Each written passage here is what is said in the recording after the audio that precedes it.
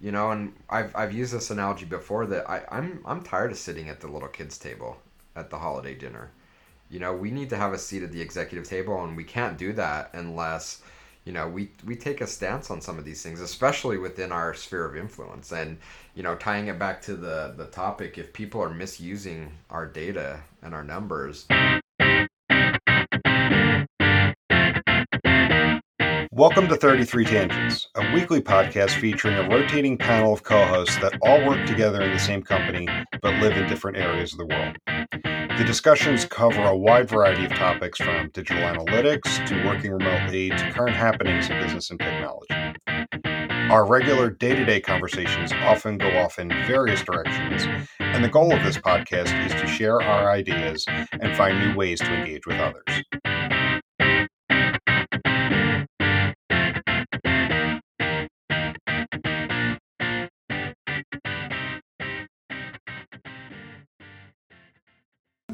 I talked to Bryant because he's a stealth stalker of other people's calendars, and he's a little bent that he loves making another appearance.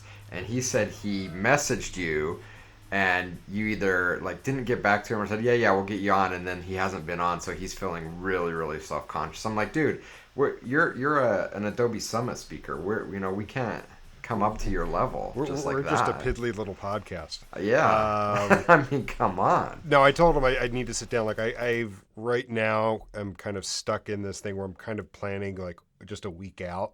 I need to sit down. Like where I was at a point before the holidays where I was planning 3 and 4 weeks out as far as topics go. So I need to get back into that routine.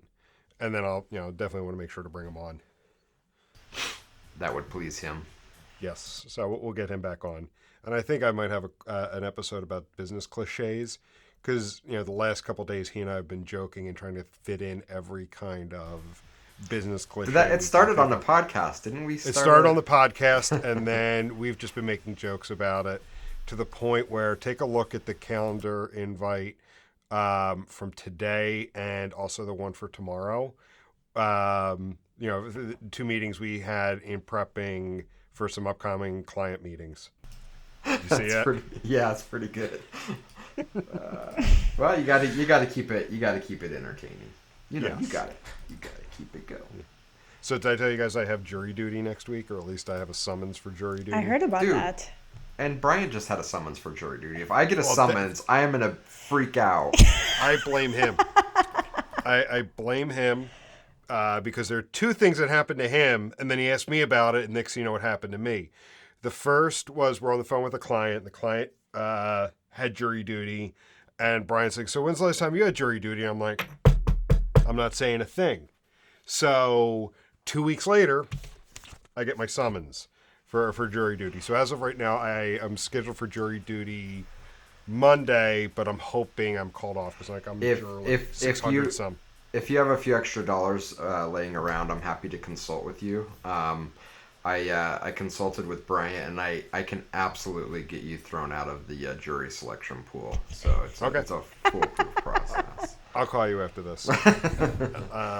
And then, so real quick after that, he had the issue last week where the bathroom got flooded, and you had to fix the ceiling, the drywall on the ceiling. Who? Oh, he didn't tell you about that? Like, it's a week away from when he was supposed to make settlement. And I guess, like, the boys were playing upstairs and flooded the bathroom, which then the downstairs ceiling. Created a bubble in the downstairs ceiling.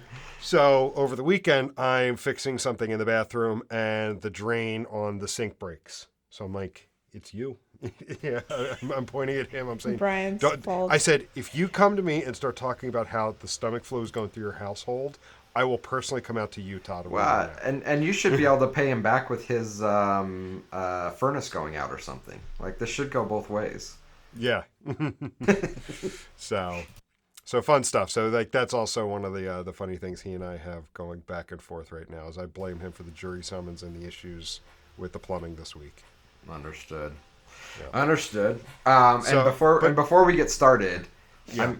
I am sick and tired of looking at the map of LA. So I'm just I understand.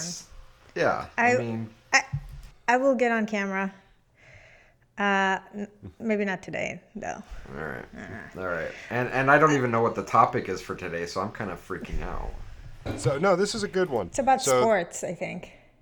It's about So I cheating. don't, Ah, So the reason why Bryant isn't on this week and we have Hila back is because it's a follow up to our episode last week, where we talked about our concept of be the wolf, and that saying we use internally.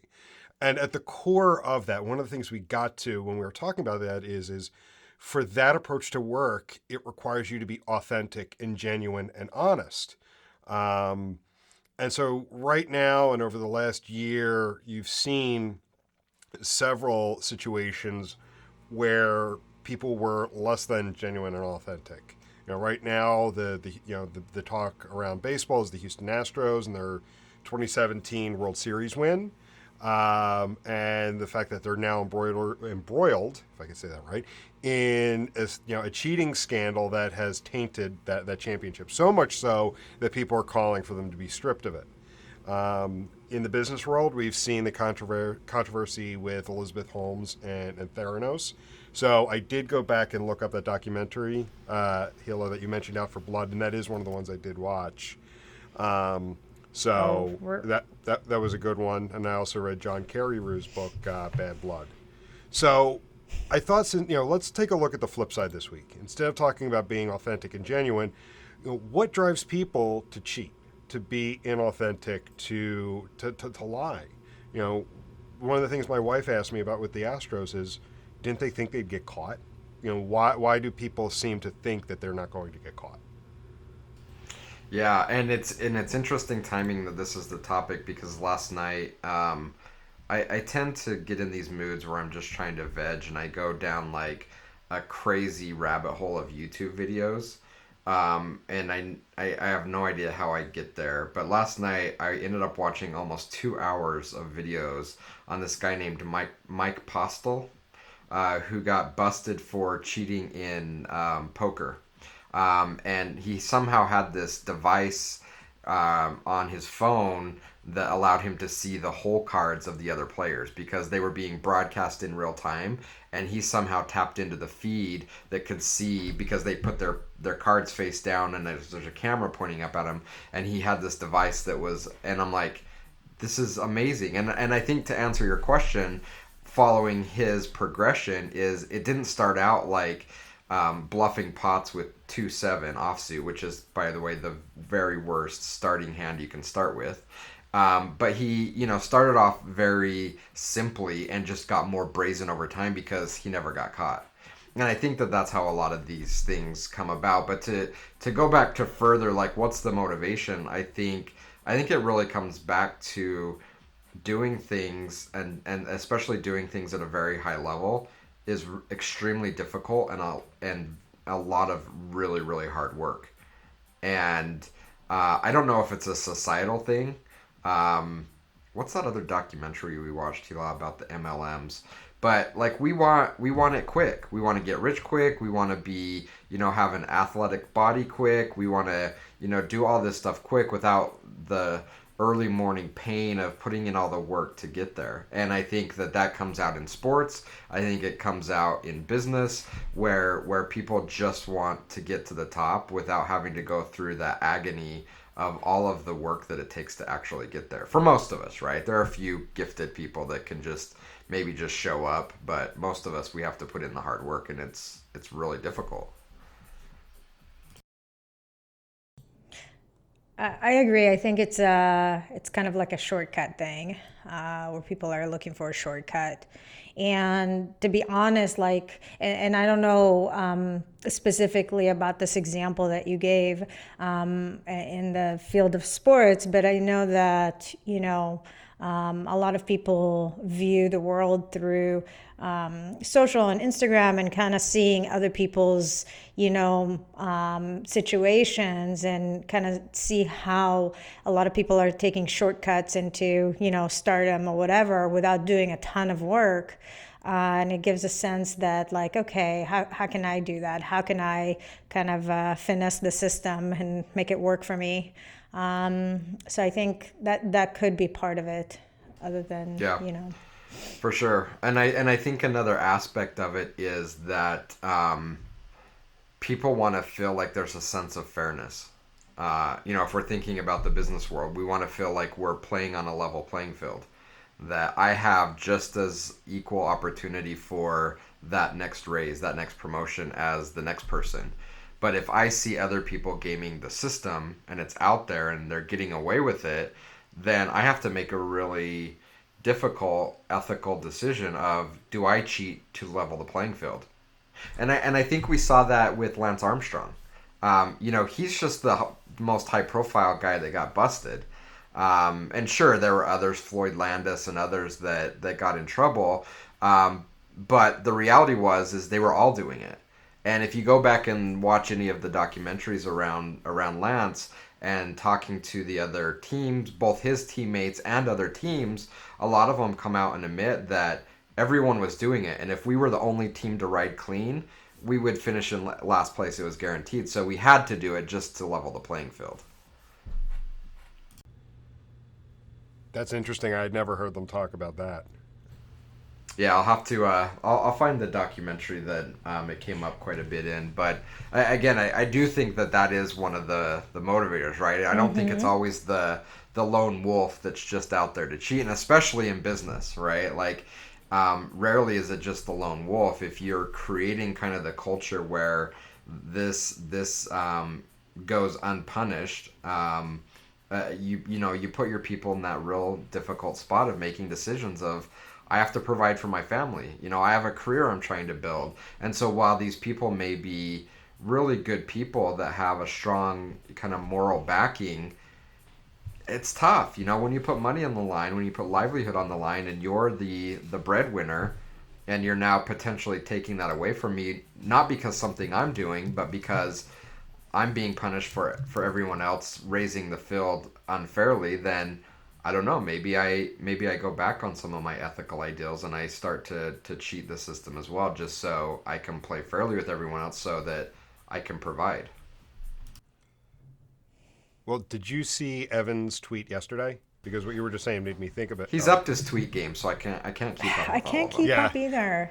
But he tweeted something. I think like he's writing a book, and he tweeted like something that is going to be a part of like a quick preview of it.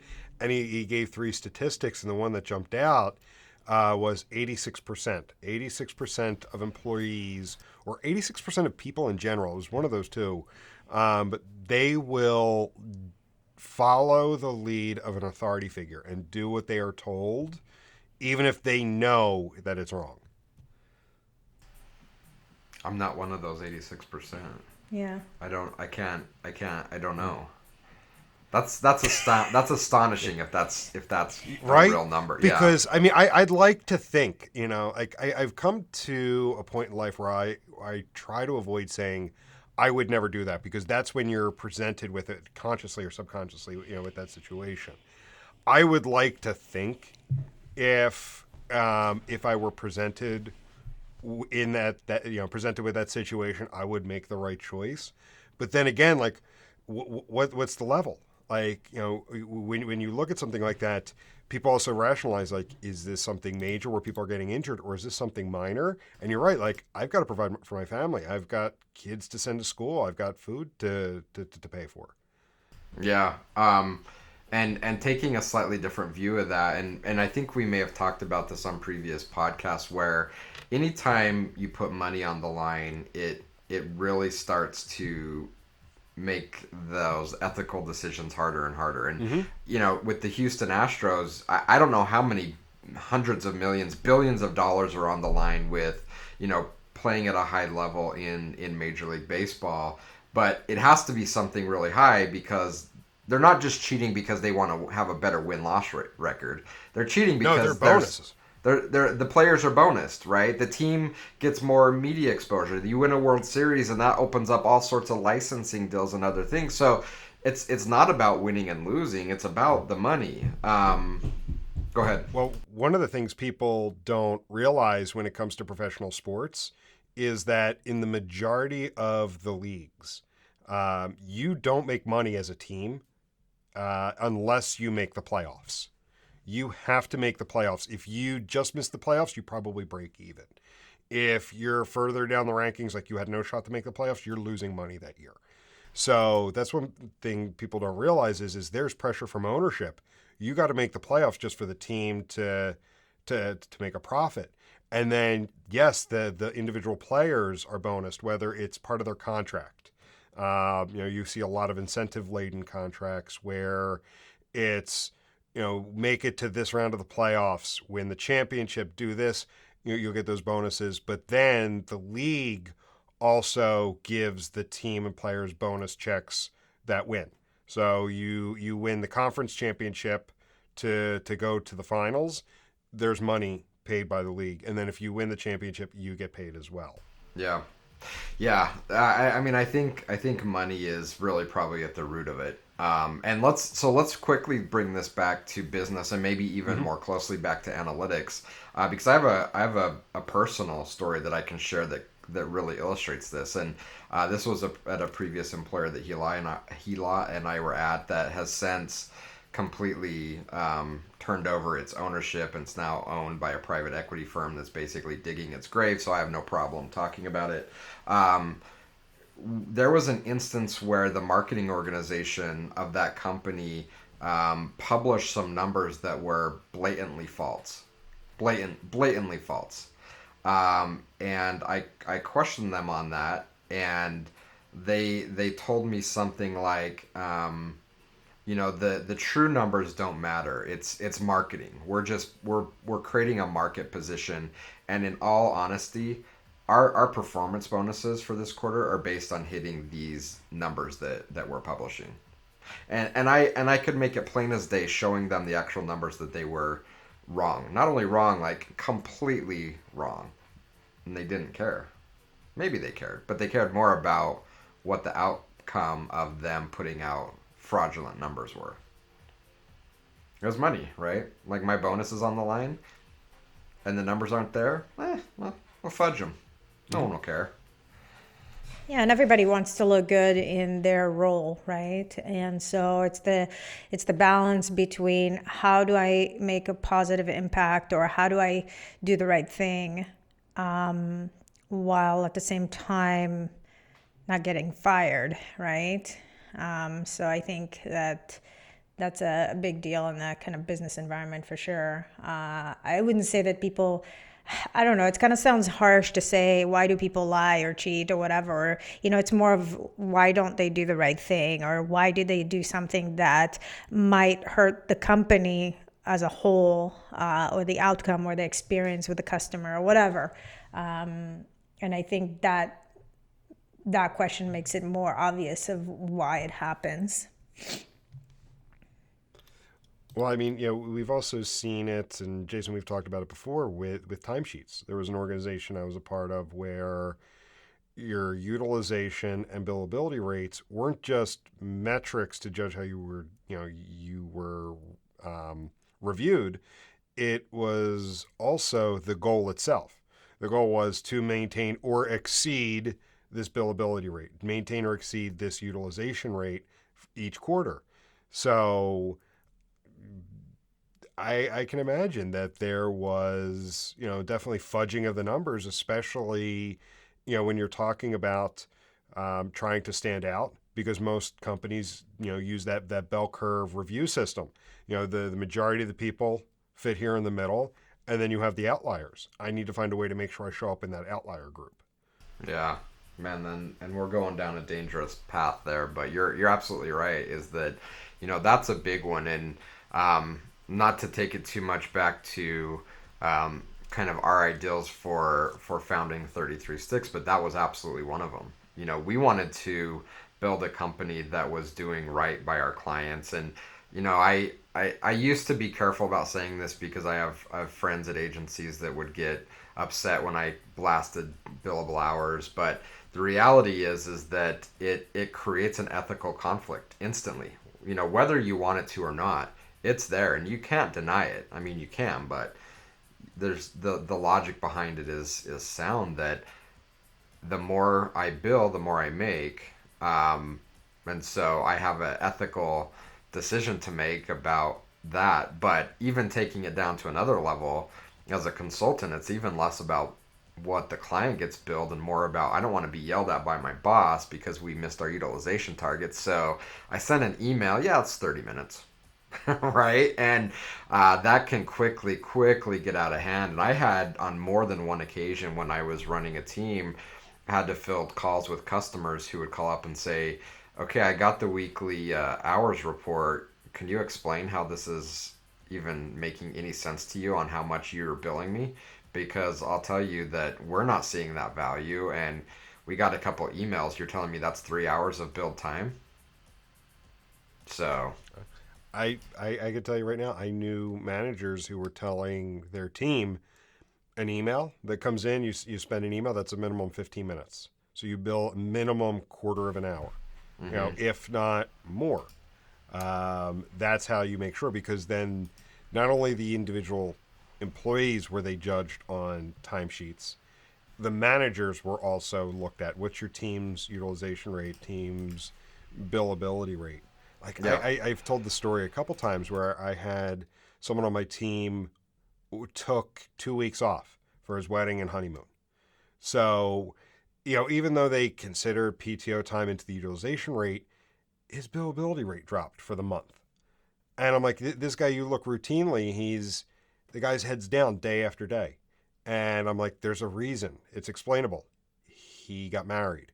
And they kept asking, but we need to get his billability rate back up. I'm like, you'll see it next month. He's back from his honeymoon. This is, it just leave it be.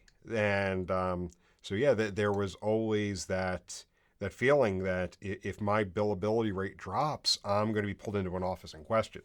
yeah. And then there was always the fear of, if I overbill, when's the client going to say, what's this shit? Yeah, and it's a delicate balance. And going back to what you said earlier, it's easy to say, I'd never do that. But until you've been put in that situation, it's hard to say that you would never do that, because I have been tempted many times when I was forced to bill hours, and I would get at the end of the week and I would have 36 hours, and I'm like, can I say that took 15 minutes longer or 30 minutes longer just so I can get a little closer? Yeah, it crossed my mind a lot. Yes. I'm not going to say, I've felt that same way. And then what you do is you start to justify with yourself. Oh, what's an extra 15 minutes here? But that then becomes a slippery slope, because, we started off talking about massive cheating and lying scandals. I want to kind of touch on the whole Theranos thing, because I think that's also a bigger cultural thing.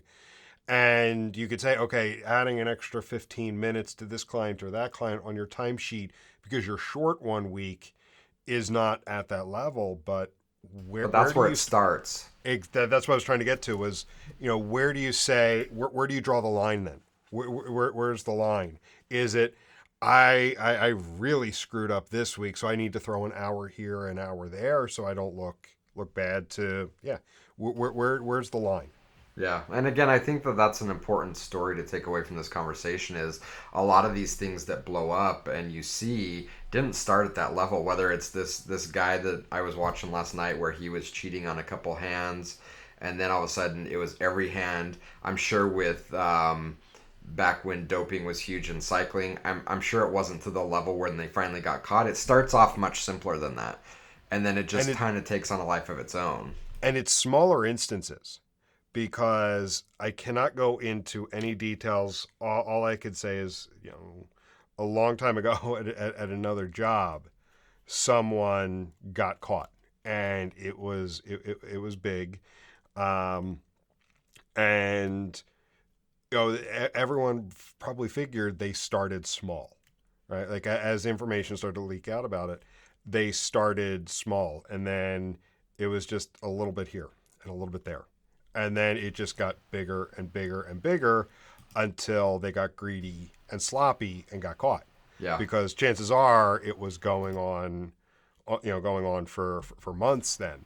So, and that's the thing, like you were talking about, chances are, do I think the Houston Astros plan to cheat at every at bat, at every home game? Probably not. It probably started hey, every now and then, especially when we're trailing, Let's see what we could do. And then it just, you start to get greedy to the point where people started picking up, hey, like right before a fastball, you hear this noise coming from the dugout, and there's a pattern to it. Yeah. Yeah, and again, I think, this is something worth kind of repeating a few times, especially for our core audience of listeners, in that, you may have people using the data you're responsible for in a poor way, being unethical with it and cheating with it. And it's like, okay, that's bad. We shouldn't be doing that. But it can quickly go from, it's bad, we shouldn't be doing that, to, guys, this is really bad, to, I'm sitting in a conference room being deposed because now it's a legal matter. Mm-hmm. It can go really, really quickly. And so as someone responsible for data, again, being aware of that and knowing that these things just don't go from 0 to 100, they start small, and addressing it when it's small is really, really important. Mm-hmm. Yeah, and you see that exact scenario with the Theranos scandal in both, John Carreyrou's book, Bad Blood, and then the HBO documentary, Out for Blood. I think it was like, The Inventor, Out for Blood. Yeah. Mm-hmm. You see that, like, Theranos blew up in the media. Like, they seemed like they came out of nowhere, and then within a couple of years, they were starting to get doubts. They were in business for at least 10 years, and then hit the big time, and then fell apart. And so that was the thing, is they had, she had this great idea. And what I think happened is they started to get some big deals based on promises they made. They came back and told the engineers what they had to do. And when things didn't work out as they promised, the engineers were pressured by management to find a way to make it work. Find a way to give the appearance that it works. At least that's what I took away reading the book. Yeah, and I think you get to a point where you're so far down the hole that you can't crawl your way back out. The momentum pulling you in that direction. It's like, again, I think it tends to take on a life of its own, where, one, you probably feel a little bit more emboldened that this is happening, but two, you've created this character in this scenario that can't be sustained without continuing to let it grow. And you may get to a point where it's uncomfortable, you don't want to do it anymore, but it's kind of out of your hands at that point. When Hila had me watch that documentary, it was, I think within the first couple minutes, I'm like, what the hell, man? Like, this is craziness. What I remember is that Jason was extremely upset afterwards. I'm even scared to engage in this conversation now. I don't want to. No, I'm much more centered. Are you? Yes. But like, one of the things, like, she wanted to have like a Silicon Valley, she was based in Silicon Valley, but wanted that same kind of culture and what's the word I'm looking for?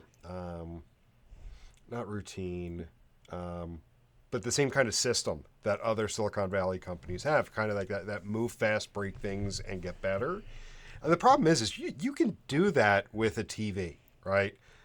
Something goes wrong with a batch of TVs you send out, you replace them, you fix them, the customer's happy.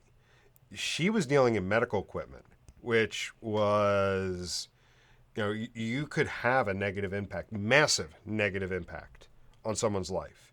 You give a false positive, and next thing you know, someone thinks they've got some major disease, or you give a false negative, and then someone doesn't realize that they're actually sick, and that's ultimately what got people the maddest is they knew it wasn't working, and they kept hiding it, hoping that they could eventually fix it. But the thing is, they were still giving out test results to people, knowing that there was a chance they were wrong. Yeah.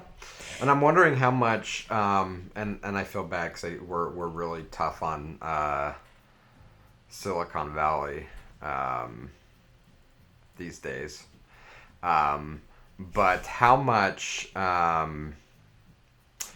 they to blame? Going back to the cycling, right? If Lance Armstrong and U.S. Postal are going to cheat, and then Phonak is going to cheat, by the way, those are professional cycling teams that got busted doping. Nice. then the other teams are going to say, well, I have to cheat. So how much of that, like this unsustainability of the Silicon Valley culture is partly to blame for a Theranos being able to be incubated in that environment? So one thing I think that stands out, and Jim kind of mentioned it, is that I think the only reason that Theranos ended up being such a big story and frustrating and upsetting to watch is just because she was in the medical space, and her mistakes and her decisions can and have impacted actual humans and their health and their lives, right? And so, I'm willing to bet that there's a lot of companies that are doing a similar, taking similar strategy as she has, to start a startup with a vision that's, very kind of, far from reality, and just doing their best to make it happen over time and to, sell on that vision, to get people on board to pay for the experimentation it will take to get something built and to see if it could be a thing. But again, when it's in the space of actually experimenting where people are part of that experiment, I think that's where it kind of takes a turn. And I think, to me, and that was my fear of kind of speaking up on this call, because I know, it's a very frustrating story, but to me, that is the only difference. I know that absolutely that other startups are doing that, and taking, investor money or whatnot, to pursue visions that may or may not sit on solid foundation. And that's probably an issue, and it is an issue in and of itself. But here we're dealing with a person that was willing to make decisions and not have a conscience about the fact that there's people involved and people might get hurt or, or worse. So definitely, that is at the core of it. Is it's one thing to do that with a phone. Or if you think back to the mid-2000s with a music player, like, consumer products that are not, that are easily replaced if something happens to it. When you're talking about trying to, move fast, break things using medical devices and using that in the real world, I think, yeah, you absolutely hit it with that. Because, look at the current scandal with WeWork and everything going on there. Because I know ABC News just released a new limited series podcast on WeWork that I want to listen to. Yeah. And see about that. But yeah, I think you're on. You hit it with that one. So what do we do about it? How do we in our own kind of, we may not all be a Houston Astros or a Lance Armstrong or a Theranos, but I think in all of our realms, these are challenges that we all face. And again, bringing it back to business and specifically data, it is something that can be cheated so easily. It is something that could be doped, for lack of a better word. What is our role as a gatekeeper, as someone that has to be responsible for that, to ensure that these things don't happen? Well, maybe there's nothing we can do, but I have to think that there's some kind of influence that we can have in our own specific roles. The easy answer, and I'm going to say this is an easy answer, is to say, have integrity. Don't fall for the pressure to fudge numbers. Call it out when it happens. But that's easier said than done, because let's go back to what we said at the very beginning. You may not be greedy and trying to look for a major payday. You could just be someone where, you're in a position where, at the current time, you're barely just getting by. Your spouse lost their job. So right now I need to do everything I can to make sure I don't interrupt my job. So if my boss comes along, and even if it isn't implied, that's very hard to do. So I'm not going to go and give the easy answer and say have integrity, right? Because that. Wait, I thought we were doing all the buzzwords, all the empty tricky stuff. What are you saying, Jim? Sorry, didn't You're want to say saying, but tricky. not saying. Yeah, no, what I'm saying is the easy answer is to say, stand up and be a paragon of virtue and, in integrity. A paragon? Oh, yeah, you've never heard that one? No. I saw that, I think Chris Jericho used that back in the late 90s in wrestling. Bryant and I started talking about pro wrestling earlier, and I had to use that. What are we doing here? No, we had flashbacks to our college days. And I gotta go back, but like it just came into my head because that was something he kind of always came out. It was like the paragon of virtue, someone to look up to. So I had to borrow that line. So I hope someone gets the reference and gets a laugh. But what my point was is, it's easy to say, have integrity and be a role model. And I think that I personally try to do that. I like to think that. I have the integrity and to be honest, but when I also think about it, trying dictating that to other people, I don't know what their situation is. I don't know what pressures they're under. Yeah. I think for me, it's about, and I think I mentioned it in our last episode, it's about doing the work to figure out why this kind of unsavory way or unsavory path is the only one we have. Why is that? Why is that we have to kind of lie to ourselves or, not do the right thing? And doing the work to figure out if there is an option to do the right thing, I think is kind of the burden. No, you're shaking your head no, Jason? You don't agree? You look like that guy from Home Improvement that was over the fence and you can only see their eyes. Wilson. That's what you. Oh, really? I can see my whole face, like you. No. No, it's cut off for us. It's cut off. Oh, because you're in the square and we can only. Is that see, better? Yeah. Yes. Oh, this whole time I've only. This had whole half a time you face? were like just the eyes, like over That's the fence kind of thing. That is beyond creepy. It was very creepy. Yes, I would agree. Good thing we don't have a simulcast of this feed. Yeah. But were you shaking your head no when I was? No, I was sidetracked by something else. Oh. And Hila, to your point, I'm not saying don't have integrity and don't be honest. It's for me, it's like what do we do? I think it's focusing on ourselves. It's not dictating to others.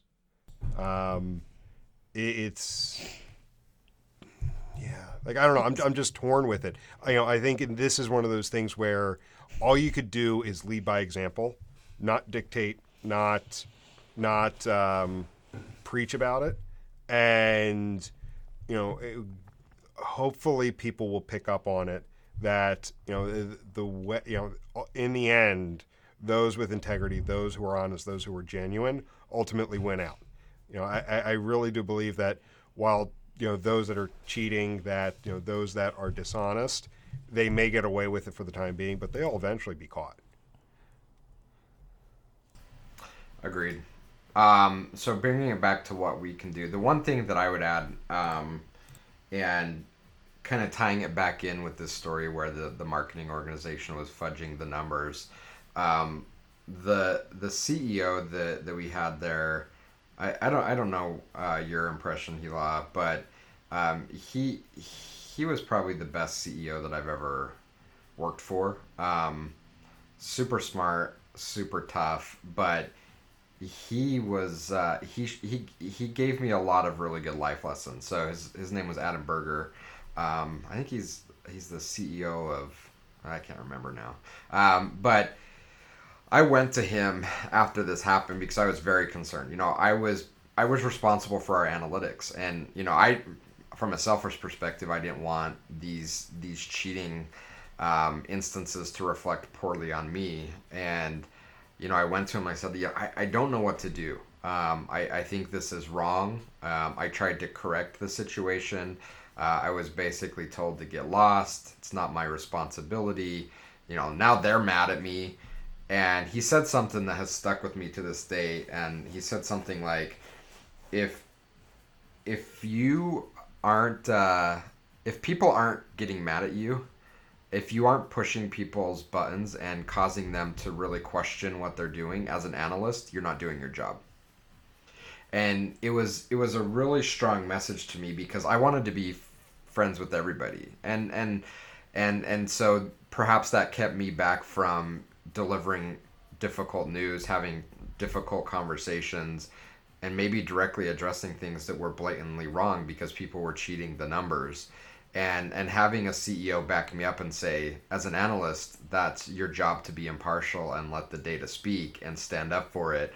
And if that upsets people, then that's a pretty good measure that you're doing something right. Ooh, that's a good T-shirt for Summit, for the T-shirt cannon. Oh, are we doing a T-shirt cannon? We should. I don't know. We'll have why to we up our wouldn't. liability. Well, we have to check Yeah. our liability insurance. We're covered. We're covered for chandeliers. I don't know. Shooting T-shirts into chandeliers with glass shards, and my God, I'll put that in the show notes.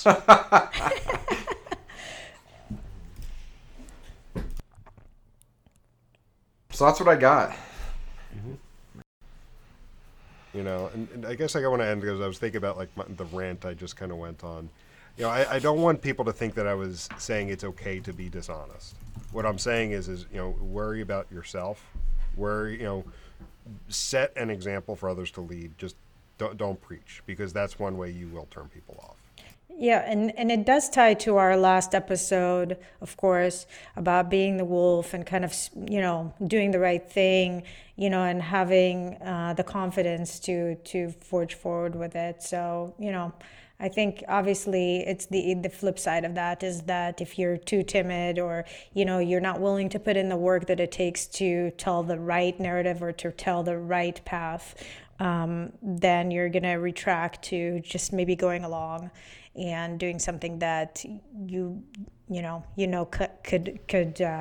could be damaging or whatnot. So yeah, and we need and we need everybody to do that. We need everyone to kind of follow the lead and say, if I work in analytics, I need to be the wolf. I need to play this role, because all too often it's not the case. It's the remember that little puppy? Oh, you're way too young, Jim. Maybe. The cartoon with the big bulldog and it had the little puppy that followed him around. Tom and Jerry? No, I'll have to find it. But as digital analysts, we're kind of the little puppy, and we're just happy to be there with the big boys. But it's enough already, And I've used this analogy before that I'm tired of sitting at the little kids' table at the holiday dinner.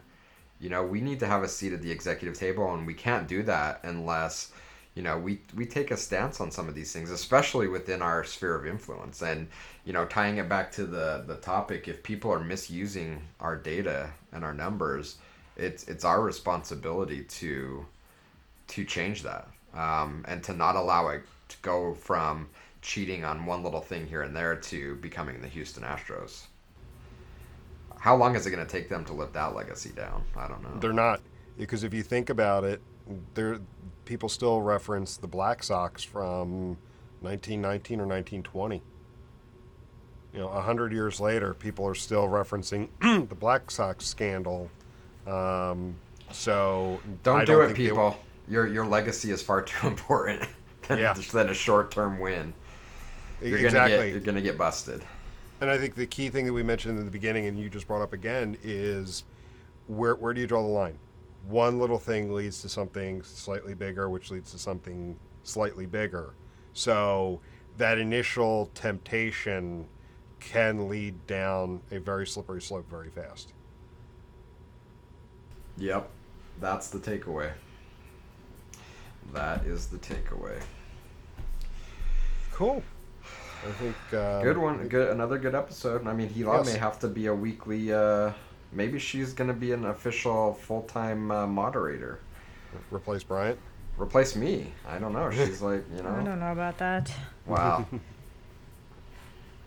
Not until you can be comfortable simulcasting with your camera. Yeah, you got to get on camera. Right. Plus, you guys talk about sports a lot, and I have no clue. Well, if you were to step in on a more regular basis, you may have more influence over that. So. Nice. Okay. Yeah. Yeah. No, but good conversation. I think Yes, very good. valuable all around and fun as well. Cool. So then we'll go ahead and wrap up for now, and we'll catch everybody later. All right. Thank you for listening to this week's episode of 33 Tangents. If you enjoyed what you heard, please rate and review the show on your favorite podcast aggregator so others can find us. If you would like to reach us, you can do so by emailing podcast@33sticks.com or on the web at 33tangents.33sticks.com. 33 Tangents is a production of 33 Sticks, an analytics boutique.